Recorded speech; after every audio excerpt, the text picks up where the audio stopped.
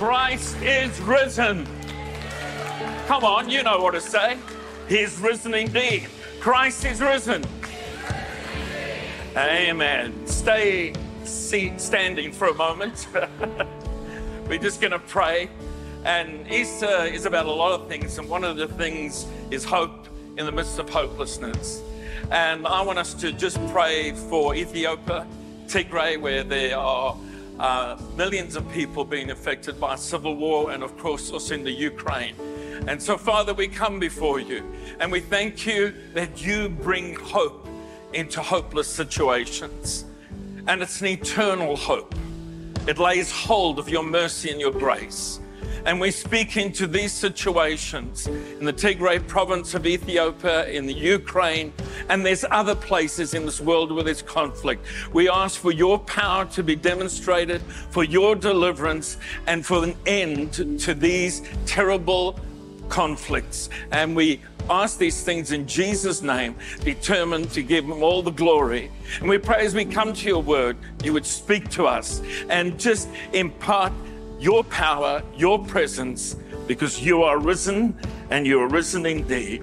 Amen. You may be seated. Thank you, team. It's great to be able to welcome you online and in this packed auditorium. It's good to see your faces. Our theme this Easter is Jesus. Kind of seems obvious, but the title, Jesus, the Heart of Easter. And I want to just focus on an aspect is, why is Jesus the heart of Easter? And it's simply so that we may believe it and our lives be changed.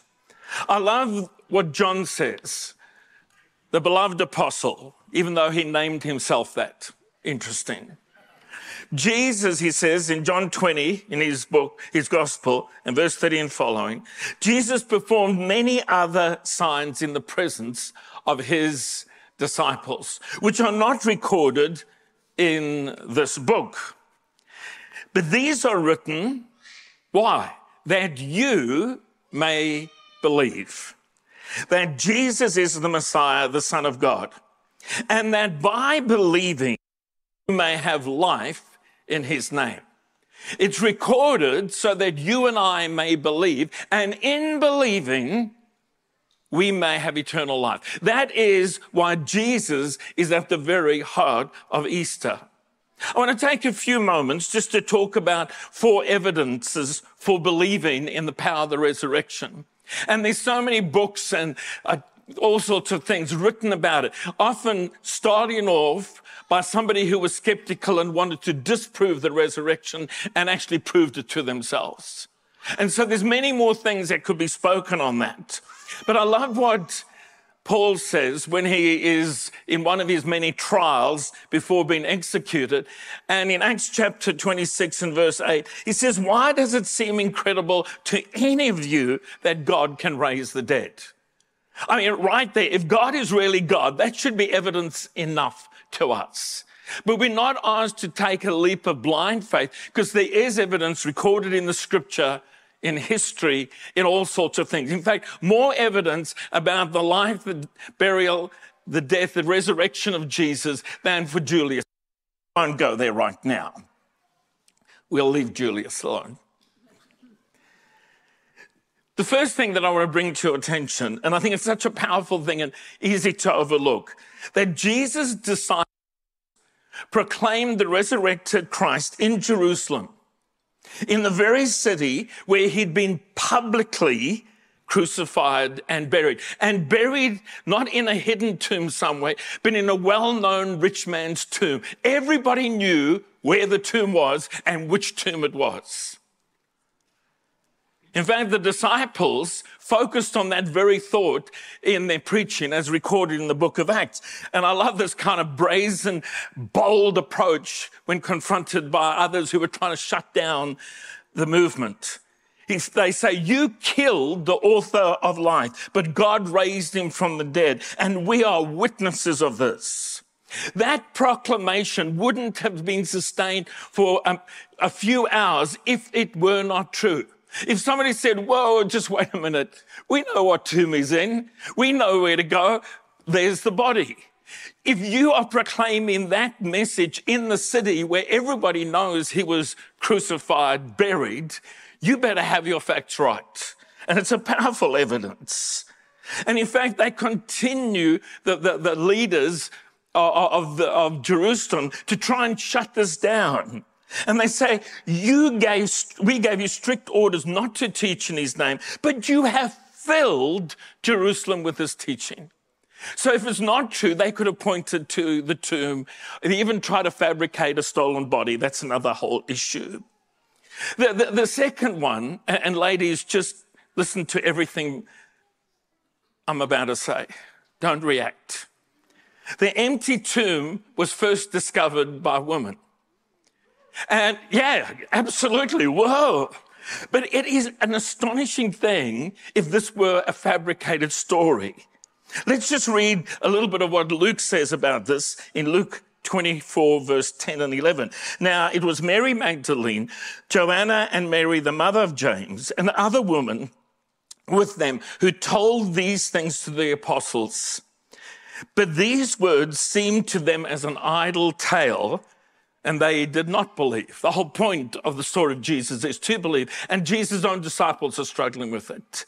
And the news comes from the woman. And the reason why this is so notable in the New Testament is that in Jewish culture at that time, a woman's testimony was deemed worthless.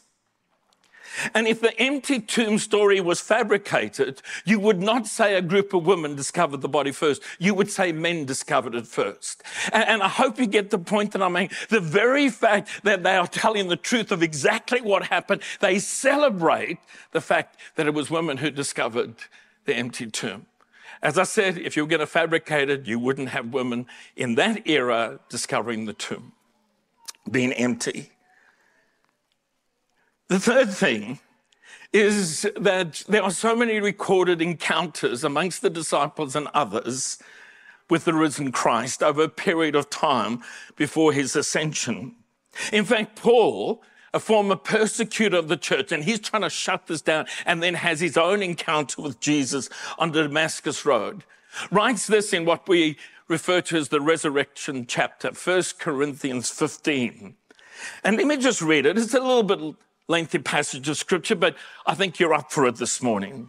For what I received, I passed on to you as of first importance, that Christ died for our sins according to the scriptures. Just a little thought there. There's so many evidences just around fulfilled prophecies, and that's what Paul's tying to there. He was buried,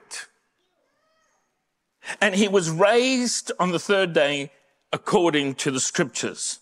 And he appeared to Cephas, Peter, and then to the 12. And after that, he appeared to more than 500 of the brothers and sisters at the same time, most of whom are still living, though some have fallen asleep, died. Then he appeared to James, and then to all the apostles, and last of all, he appeared to me also.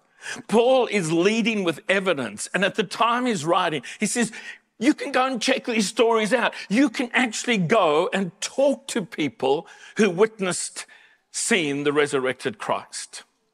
But the one that I find most interesting in that whole list, and it's my fourth and last thing, evidence to believe, is that he appeared to James. He appeared to James. Now, James is the half-brother of Jesus. Thought Jesus was mad when he started his ministry and said so. But now James encounters the resurrected Christ and is totally transformed. Let me try and put it to you this way. What would it take for you to convince your family that you were the Messiah? If you said to your brother, your sister, or whatever, cousins, I'm the Messiah, what would it take? And to me, that's one of the greatest evidences, is James starts off not believing, actually thinking that Jesus as his half-brother in his ministry time on earth is demented. but then encounters the resurrected Christ. And in the book of James, he doesn't even introduce himself as the half-brother of Jesus. He says this, James, a servant of God and of the Lord Jesus Christ. Wow. So I want to challenge you to dare to believe, because that's what the resurrection is all about. It's in believing that you have the gift of eternal life. Dare to believe. You see, following the death and burial of Jesus, the disciples actually were unbelievers. Even though they'd heard Jesus teach about stuff and talk about his death and resurrection, it didn't sink in. They were so traumatized by the event, they were actually unbelievers. They did not believe, they did not comprehend, they did not understand what he had been talking about before his death, burial, and resurrection. And so I want to read one of the accounts out of John chapter 20, verse 1 to 8. Of the resurrection morning. Early on the first day of the week, while it was still dark, Mary Magdalene went to the tomb and saw that the stone had been removed from the entrance. So she came running to Simon Peter and the other disciples, the one Jesus loved, and said, they've taken the Lord from out of the tomb. You see, they're not believing in the resurrection. They're actually unbelieving. And we don't know where they've put him. So Peter and the other disciple started for the tomb. Both were running, but the other disciple ran Peter. Not only the one that Jesus loved, but he's a faster runner. And reached the tomb first. He bent over and looked in at the strips of linen lying there, but did not go in. And that's just another thing. If the body had been stolen, why would you unwrap it first before you stole it? So the linen lining, the burial cloth is still there. The body has just passed through it. Since Simon Peter came along behind him and went straight into the tomb, he saw the strips of linen lying there, as well as the cloth that had been wrapped around Jesus' head. And the cloth was still lying in its place, separate from the linen.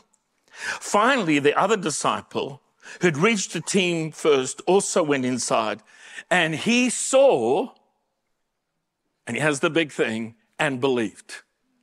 There's suddenly a new kind of seeing, a new kind of understanding as he sees the evidence of the empty tomb. And we are called to believe without seeing, not blindly, because I've already touched on some evidences and there's so many more that you can look at. And the most important question that you will ever be asked is, do you believe? And the answer to that determines your eternal destiny. Your answer to that determines your eternal destiny. Whether you experience forgiveness and cleansing and salvation and the gift of eternal life, or whether you will live separately from God for all eternity, which is commonly referred to as hell. So let's talk a little bit about 4 benefits in believing. And some of you know all 4 of these. Maybe you can list the 4 that I've got here up front, but as I go through them, you go, oh, yeah, that's true. But I want us to remind all of us on it. And maybe if you're on a journey in seeking faith, in asking questions, these things will just touch your heart. And for those of us who know, it'll remind us of the power and the significance of Christ's resurrection. The first benefit of Jesus being risen from the dead, it is evidence that everything I've ever done or ever will do is forgiven or forgivable. Because Jesus died on the cross for our sins, God forgives us freely, completely, instantly, and repeatedly. I want to just say that again. Because Jesus Christ died on a cross for our sins and then rose from the dead, God forgives us freely, completely, instantly, and repeatedly. Let me just use a simple illustration why the resurrection is evidence of forgiveness. Because Jesus talked about laying down his life for the forgiveness of sin. He's the Lamb of God that takes away the sin of the world.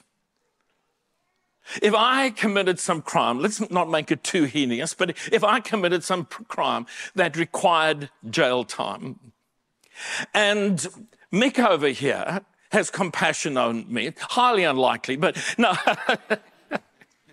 and he says, I'll do the time for you. And the judge agrees to it. I'm just trying to illustrate something. So Mick goes to jail on my behalf, but I will live in continual anxiety that I might too be thrown in jail if halfway through Mick says, I've had enough, send Sean in. But the day I see him walk free, I know the sentence is paid and I am set free. And that's what the resurrection does. It is evidence that the price paid for sin was accepted by God. The resurrection is evidence that your sins, my sins, are forgiven and repeatedly forgivable. It's important to believe. Acts 10 verse 43, everyone who believes in him being Jesus, receives forgiveness of sins through his name. I just noticed something. It's not just some people. It's not if you get your life together and then prove to God that you're a good person, that he'll forgive. No, just as you are. Everyone who believes in him receives forgiveness of sins through his name. Romans 3 verse 22, we are made right with God by placing our faith in Jesus Christ. And this is true for everyone who believes, no matter who we are. I love that. Everyone, no matter who we are, what we've done, we put our faith, our trust in Jesus, and we are assured of the forgiveness of sins. Just before Jesus died on the cross, he cried out with a loud voice, it is finished. It is finished. And with that, he bowed his head and gave up his spirit. It wasn't a statement, it's over. It wasn't a statement of having failed, I'm done, I'm finished. It was actually a cry of victory. And it was a word used commonly in Greek. And it means, it's tetelestai, probably mispronounced it. But it means to bring an activity to a successful completion, to finish something, to settle account. It was sometimes used by generals in a battle when they saw their battle plan was working and the enemy was about to be routed. They would cry, tetelestai, and it would motivate the troops for that final push. It was a cry of extraordinary victory. It was written across bills when the debt had been fully paid. And that's what Jesus is saying. It is done. It is finished. Forgiveness is accomplished. The resurrection is the receipt that God gives us that Jesus paid the price for sin in full, and the resurrection is evidence that that sacrifice was accepted and our sins are forgiven.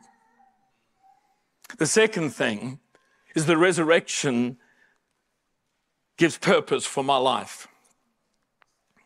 If you don't know your purpose in life, you end up kind of drifting, hoping you'll find what you're here on the planet for. But there's only really one way to live your life purposefully, and that's by having a relationship with the Creator, and He knows what He created you for.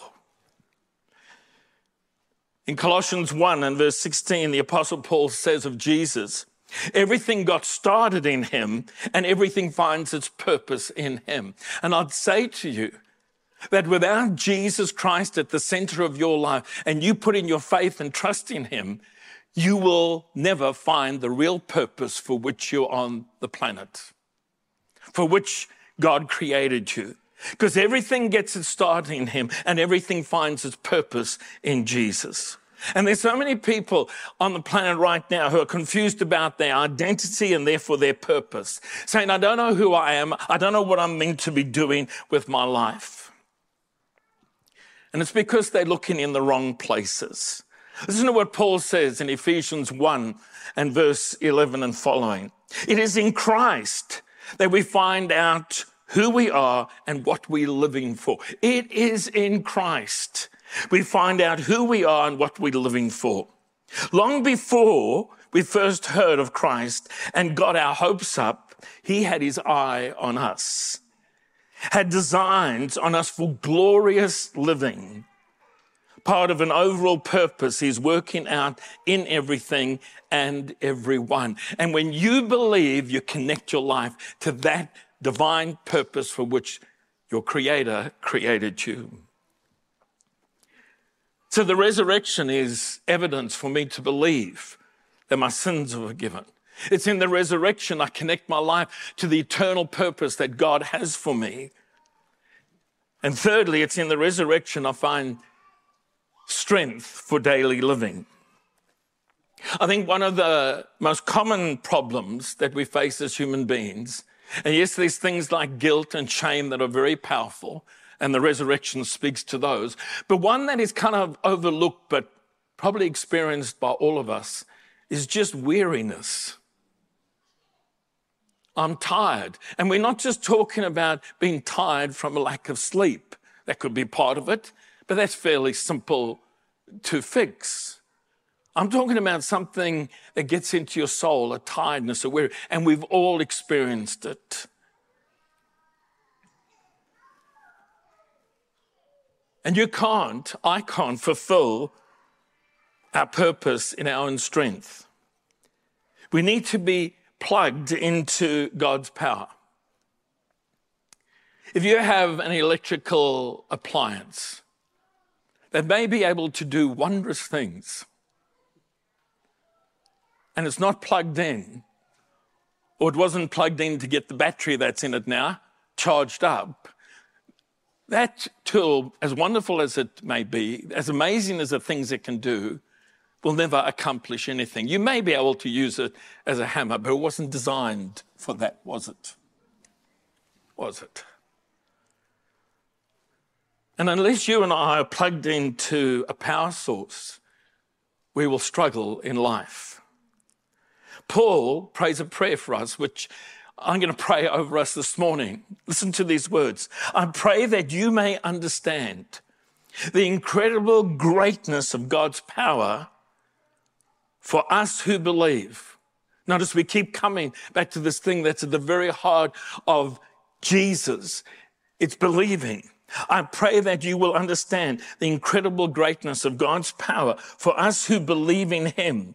This is the same mighty power that raised Christ from the dead. And I want to speak that over you, whether it's online, here in the auditorium. There is resurrection power that you can plug into and that can strengthen you and empower you and lift some of the weariness and tiredness and energize you for life.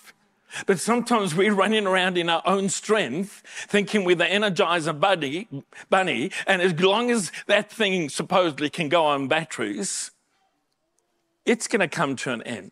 You've got to get plugged in to the resurrection power of Jesus. Paul says in Philippians 4:13, because of that, I have strength to face all conditions by the power that Christ gives me. God gives you power to say no, power to start over again, power to begin again, power to keep on going, power to change. It's not positive thinking, it's not self-help kind of philosophy. I'm talking about supernatural power because of the resurrection of Jesus Christ. And the final thing, the fourth thing, first, my sins are forgiven. Second, I find purpose for my life. Third, I find strength to live because of the resurrection of Jesus. But also the fourth thing, it is a guarantee that if you believe in him, you will get the gift of eternal life.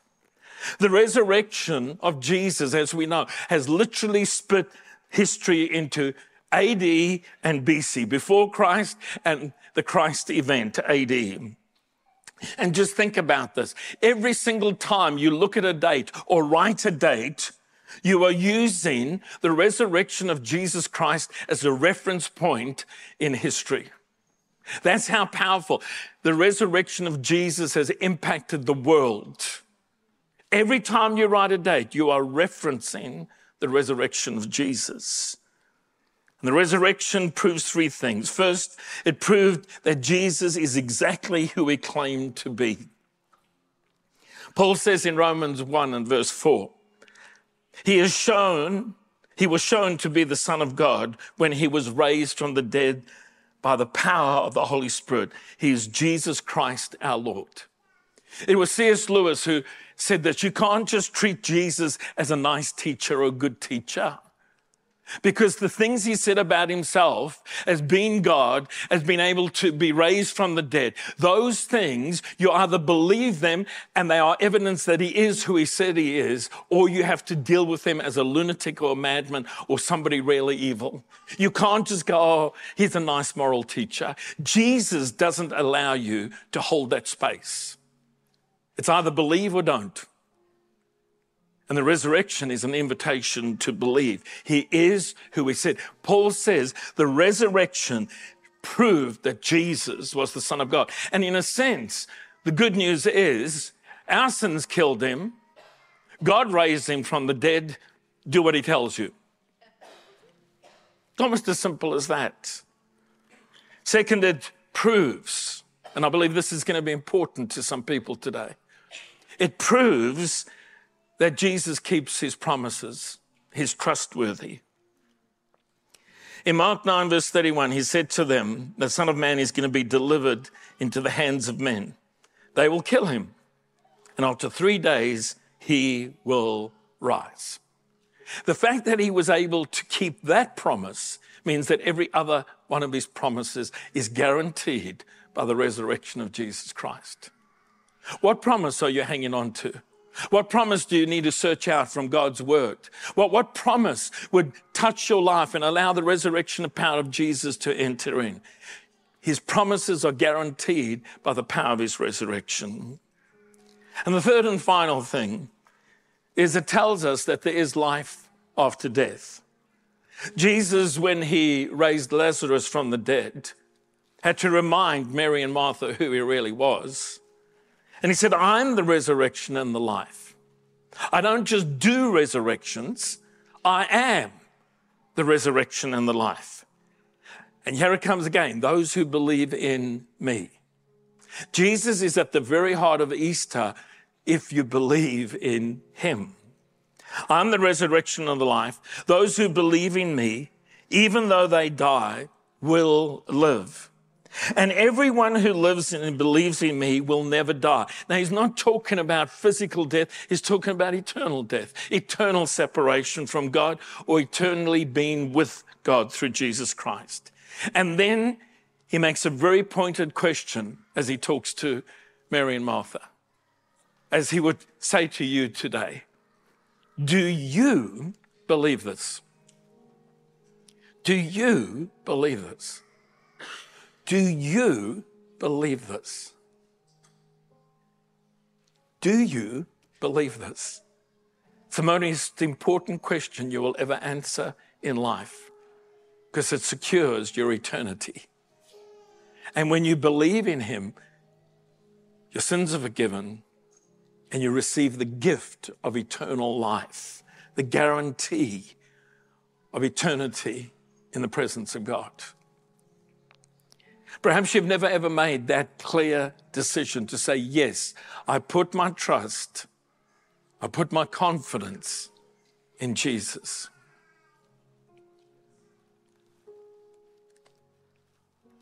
I want to use a very simple illustration. How many of you believe, and be nice about this, that this stool can sustain my weight? Now, that's why I asked you to be nice. Can. If I said, I trust what you've said, and I believe this still can. And all I did was this. Am I really believing? If I did this, it's only when I do this that I truly believe. And that's what faith is. It's not kind of just leaning a little bit. having a bit of a crutch, hoping that this will be a little bit of an add-on to your life.